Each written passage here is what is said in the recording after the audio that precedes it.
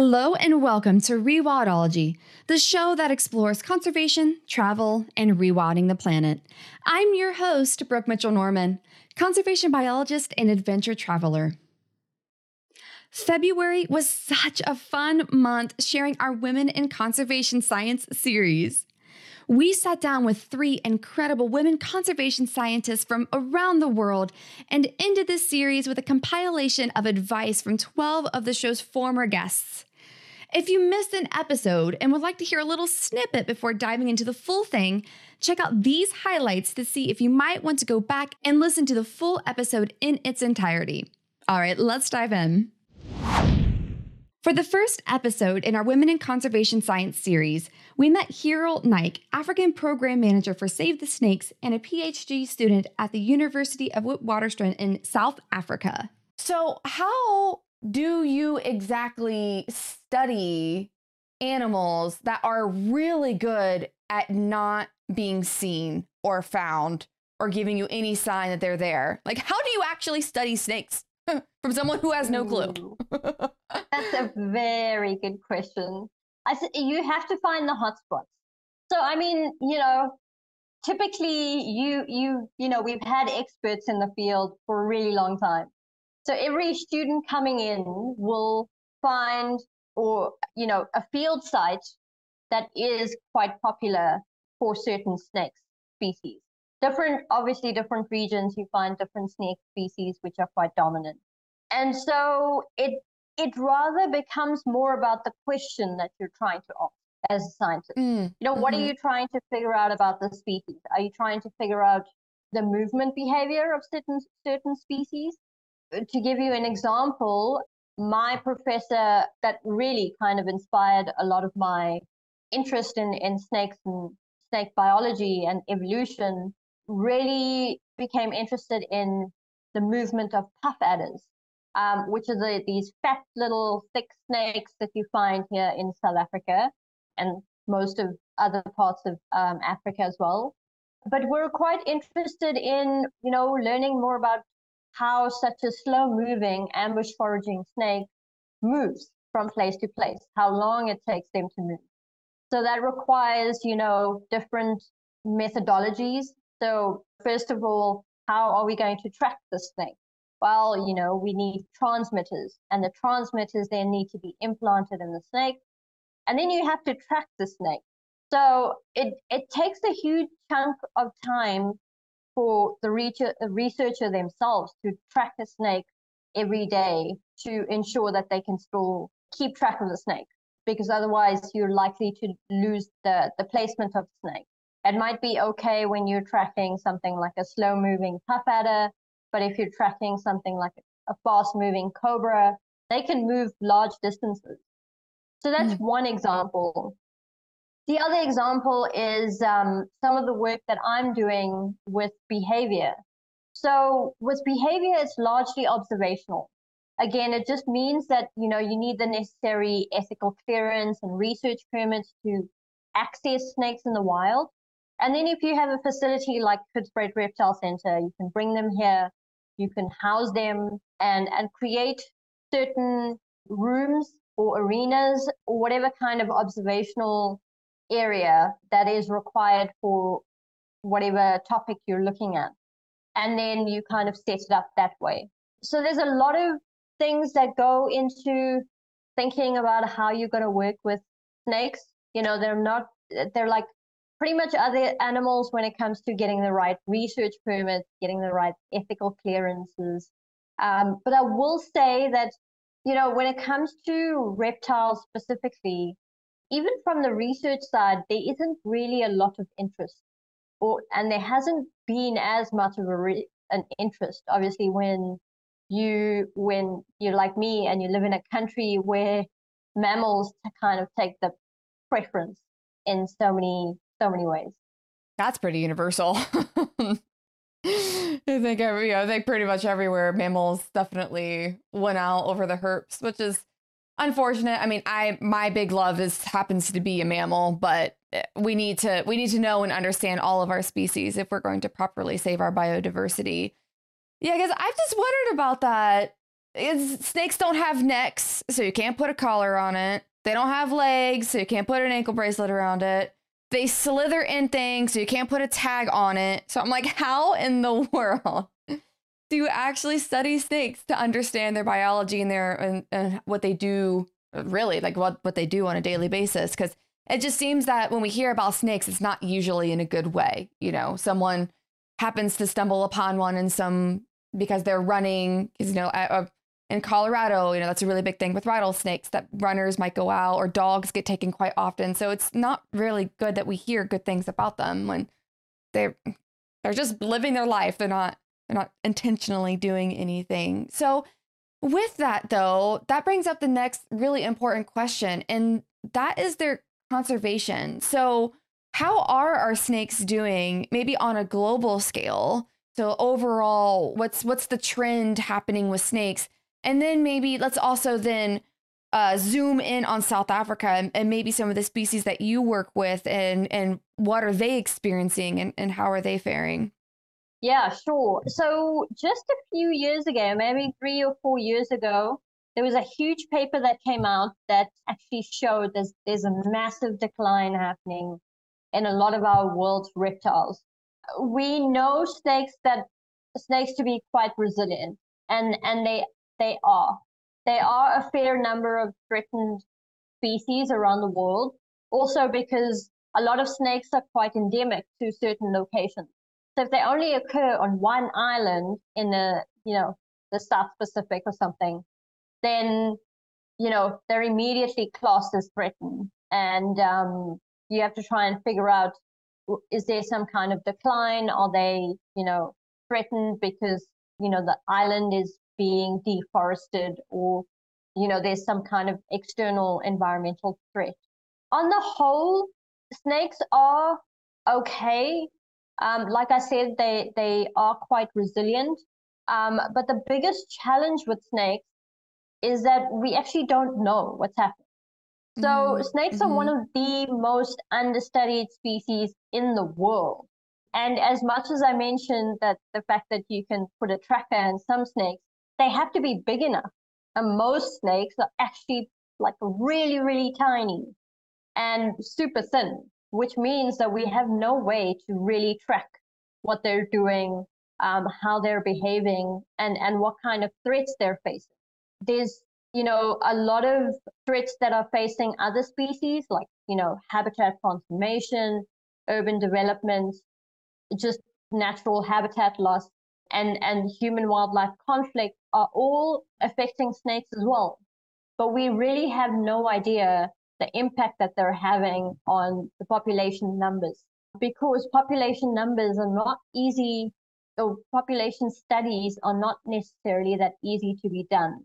And so, you know, when it comes down to South Africa specifically, we also, I mean, most of our snakes are classed as least concern by the IUCN.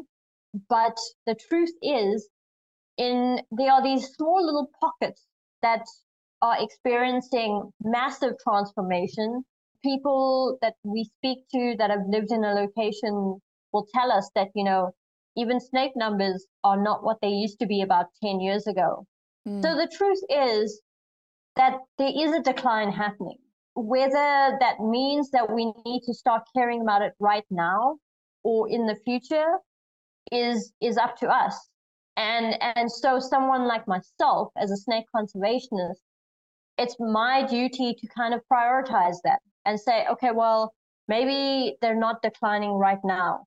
But what happens when all the rhinos and elephants and giraffes of the world are gone? You know, what species are we going to then, you know, be looking after? And even if snakes are around then, we don't really know what numbers they're going to be around in. And so it means that we have to stop looking at it from a species-specific point of view and start protecting biodiversity as a whole. Next, we sat down with Coral Wolf, Conservation Science Program Manager at Island Conservation. So, obviously, restoring islands has fantastic and amazing benefits to the island ecosystem itself. You know, we can see these remove these rats, and all of a sudden nesting birds are coming back, and on and on. And so many examples that I'm sure you can give. But our conversation is the next level of this. And so could you maybe give us some information on how exactly is our islands and seas connected, and how does restoring islands then benefit the surrounding sea? Yeah. So, I mean, my background, what I didn't say at the beginning, I'm a terrestrial biologist. So all of my exposure up until recently has been on the islands, not around them, despite my name. So I love your name. I love your name so much. So, we as researchers, we have this tunnel vision sometimes, right? And I think what was appealing to me about research on islands was that there were boundaries. I could pick a place and really get to know it. And those were artificial. And so I think that's really what we're learning, and what's been really cool about the research that's been coming out in really the last, 10 years or so, is that these specialties, are these artificial silos we create as a terrestrial biologist aren't, we need to be looking outside of those. So maybe one example to give you kind of where I came from when I was learning about these connections with the marine environment. A project I was involved in was on Palmyra Atoll, and it's an atoll 1,000 miles south of Hawaii. And our organization, along with U.S. Fish and Wildlife Service and the Nature Conservancy, worked on a rat eradication project there to help protect some of the terrestrial biodiversity. That was the original stated goal. And so we collected, baseline data there, looking at how, what does the vegetation look like before the rat eradication, for example. And this was a place that it was, we have photos, hopefully we can share with you, but it's just amazing. The native forest, we went back just 1 month after the rat eradication. And, one of these plots just had a carpet of seedlings. And it was just, go back to the lab and look at the pre-eradication data. There wasn't anything like that. We weren't seeing, we had assumed that the rats had been eating the seeds and the seedlings, but really hadn't, you don't know, exactly how much of an impact they're having until you see that release, right, from their predation. And, went back a year later, and those seedlings are growing, and this native forest is now able to regenerate on its own. And it was just really impactful for me. And we were seeing, the same thing with other species within that native forest. The coconut crabs, those populations do better in that native forest. The arthropod diversity is higher. Seabird nesting, that's where that forest is providing seabird nesting habitat. And so, you start seeing all these connections within the terrestrial environment. And around that same time, because there's marine researchers there at Palmyra Atoll as well, Doug McCulley, who's now at UC Santa Barbara, he came out with a paper looking at some of the marine metrics. And one thing he found and his team was that manta ray abundance was much higher around the native forest coastline. And the connection he drew was that the seabird roosting and nesting in these native forests, in the native trees, was helping to fertilize the soil, which helped to increase the coastal nutrients. And then, therefore, the abundance of plankton increased along those coastlines, which attracted manta rays, their food resource being plankton. And so all of a sudden, all these connections were flowing down into the ocean. And it was in contrast to some of this, there's also coconut palm forests on this atoll. So you could really see a distinction between where manta rays were spending more time versus, along the native forest versus the coconut palm forest. And that would it blew my mind. There was all of a sudden all these new areas to explore. And since then, all these other marine researchers have dug into this, the connectivity between the land and sea. Yeah, which totally brings up your paper. That's the main topic of today. So let's just start diving in that literally and figuratively. This paper that you were part of writing, which could be very revolutionary on the way we look at island and marine, restoration moving forward, which is, it's so fantastic and just gets me tingly. Like, what's the future for how we are going to rewild our islands? And so, yeah, could you actually, let's just start learning from you and what you all wrote about and discovered. So could you take me, like, what is the name of your paper and maybe what are some of the highlight takeaways? We don't need to go down to like the super nitty gritty, but what is the things that we should know about what you all published in this historic paper? Sure. So the paper is called Harnessing Island Ocean Connections to Maximize Marine Benefits of Island Conservation. And it was co-led by Stuart Sandin, who's at Scripps Institution of Oceanography at UC San Diego, and Penny Becker, who works with me at Island Conservation.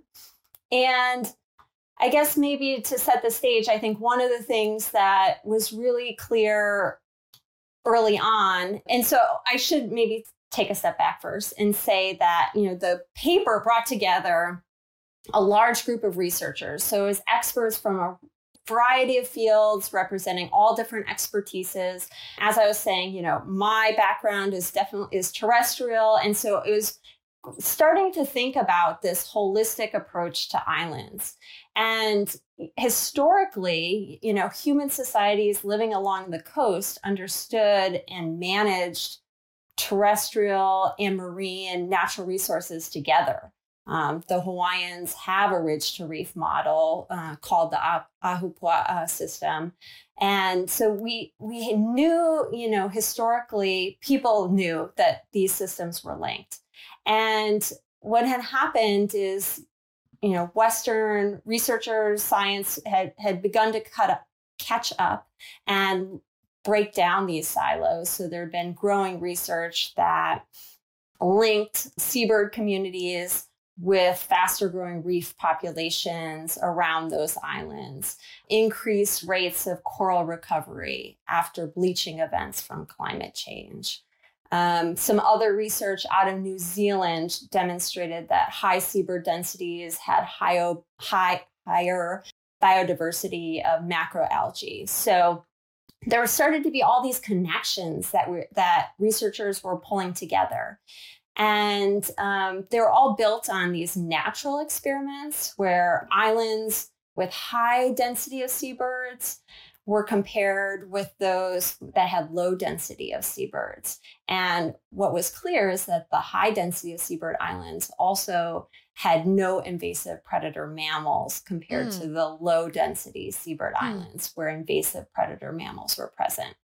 So the purpose of the paper was to expand our understanding of how and when the eradication of invasive mammals could be utilized as a tool just to benefit these ocean conservation and management goals. We have specific examples like the one in New Zealand and some of these other ones that have come out of the Chagos Archipelago and the Indian Ocean. But are there generalities that we can make? What can we learn about these land-sea linkages and where should we be going? 3rd in February, we had an inspirational conversation with Frida Laura, PhD, shark researcher, dive master, and co-founder of Orcas. So that's really cool and the perfect transition to what came next. So I don't want to spoil it. I want you to do it. So you tell me and tell those listening, what's the big thing that came to be after that? And how exactly did all the pieces come together to build what you're currently working on? Yeah, so in that time, I had this group of friends. Some of them are droners, some of them are managers, lawyers, everything. And they were all related to the ocean. We were good friends, all divers. It came to be that all of us were women in that moment. And we had one night a dinner with some friends. And one of them told us that why not to start an NGO? Because we were all related to the ocean and we were very worried about the conservation of the place. So we're like, yeah, let's do it now. And in that time, this group of women organized themselves and started working with the community. Okay. So I remember that was in July. Well, in Mexico, we have a fishing ban that lasts 3 months. So in these 3 months, we are not able to, is not allowed to catch or sell any kind of fish of sharks and rays. So we had this fishing ban for 3 months. And I remember going diving to this famous seamount 2 hours from home and seeing 20 silky sharks every time we were going there, taking photos and doing all that. And it was beautiful, but at the same time, it was sad because we knew that when the fishing ban was over, they will be able to catch them legally. And we're like, no, like we were so like happy and at the same time like desperate because we were like, we know reality. This is totally normal. We don't like it, but we have to do something, no? And the first thing we decided to do was to look for the fishermen camp that currently are catching sharks and talk to them just to see how they are doing, if they need some help, and negotiate with them to know what are the solutions. And this is how we started the NGO. ORCAS, that is Organization CAS, is a game of the words. It started like that because we had this community. It's called Agua Amarga. It's a community that is 1 hour south from La Paz. And we are currently working with 10 fishermen that are catching sharks. So the idea was to propose them a way to transition it from shark fishing to other economic activities like nature-based tourism and science. So we have been working with them for over a year and a half. And yes, it's going pretty well. They are super confident now. They really enjoy doing it. We have been able to give them courses for first aid. They take a lot of capacitations about ecology, about sharks. They totally understand why we are doing this. And actually, like now, they are very worried about conserving the area, no? Because they see the potential. They obviously understand that sharks and the nature itself is worth more alive than dead. So now when we see, for example, a trawler in front of their town, they're like, no, like we have to take them out. So yeah, it's totally a different mindset now.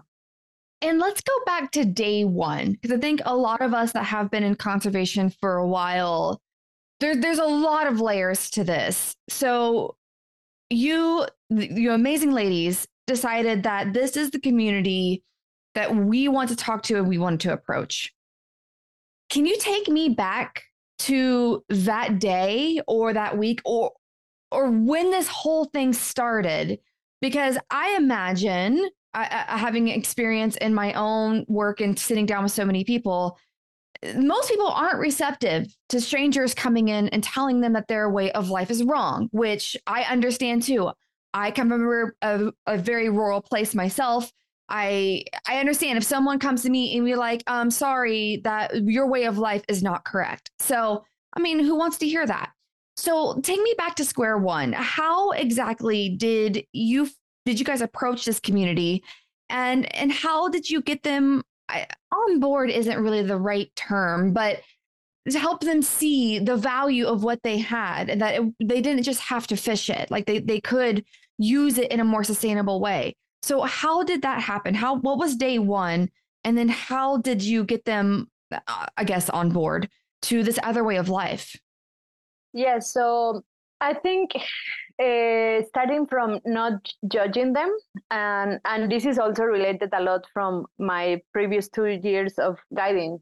So I knew a lot of them already because I was using them as captains informally, or they saw me sometimes in the ocean. They knew my face, so I wasn't like coming out of nowhere. They already knew something about me. And also the name of ORCAS is also very related to the animal, because in that moment when we start going out and swimming in the nature, it turns out that during the pandemic, it was very easy or often to get to find orcas in the area where they live. And as fishermen, they have been always super scared and afraid about the animal because they have seen them for many years and many times. But there is a thing with the fishermen that the orcas can kill them or they can damage their boats. So every time they saw orcas, they were like running away from it.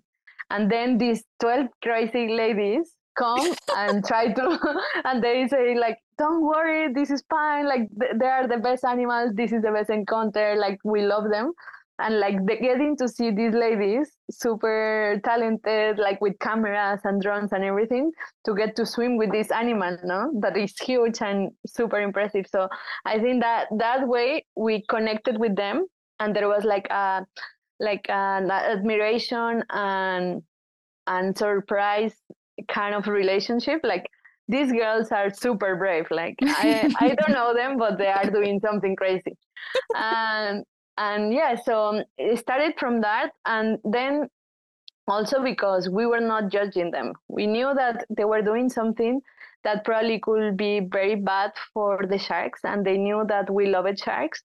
But we also understand the reality. They are artisanal fishermen. They have been working like that for 5 generations. That's the only way that they have been able to sustain their families. And we had to understand that. If you don't understand that, then it's really difficult to communicate because it's challenging for them. But obviously, if they had another option, they will do it. But they never had it, and they live in a desert, in a very, very isolated community. And it's not easy to work in industry or work or grow vegetables. No, it's the desert. There is nothing else. So they have been always related to the ocean, and they rely on it. And they were the ones that were selected to work just on shark fishing. So it's very important to understand the difference between an artisanal fisherman and an industrial fishing, because we always talk fishing in general, but these guys are trying to work in and use very selective techniques, so they create the least impact because they worried about the resources. While they see the industrial fishing boats outside of their town catching what they catch in 1 year, they catch it in one night with their huge nets. So it's not comparable. And in Mexico, they are allowed to do it because the Mexican law doesn't really regulate that area. So they just see the impact and they see the reduction of the species. They see how sharks are not doing pretty well. And that's how like they saw it as an opportunity. If we don't take it now and we don't work with these girls, probably it's going to be too late. And next year, probably we don't have enough money from catching sharks because they see the effect of all this reduction, no? So I think we came just at the right time and we had the right approach, and we still are learning a lot of things. Like probably through the months and now the years, we are learning how to make it more successful. And they are also like teaching us a lot of things, no? They are true naturalists and they know all the species, they know how to approach. Lastly, for our Women in Conservation Science series, we shared a compilation of advice from 12 women scientists on the show. Fifth is Natasha Babik, Eurasian brown bear researcher and PhD candidate at Monash University. Do you have any piece of advice or any like a message or anything that you would love to share with everyone listening from your journey and everything that you've been through, essentially? Yeah, that's a big one and a hard one, but yeah, I guess you always want to try and give advice. It doesn't sound cliche, but cliches exist for a reason. And that's like, like I was saying earlier, be determined, be reasonable too, right? Because sometimes we set our expectations right up here and then it can be really hard and disappointing, especially when you're working with a conflict species. Like, let's be honest, there is a lot of heartache involved, but don't let it dishearten you, because you have to keep in mind as a conservationist that, you're doing it for the right reasons. And without people like us, there's just no hope moving forward.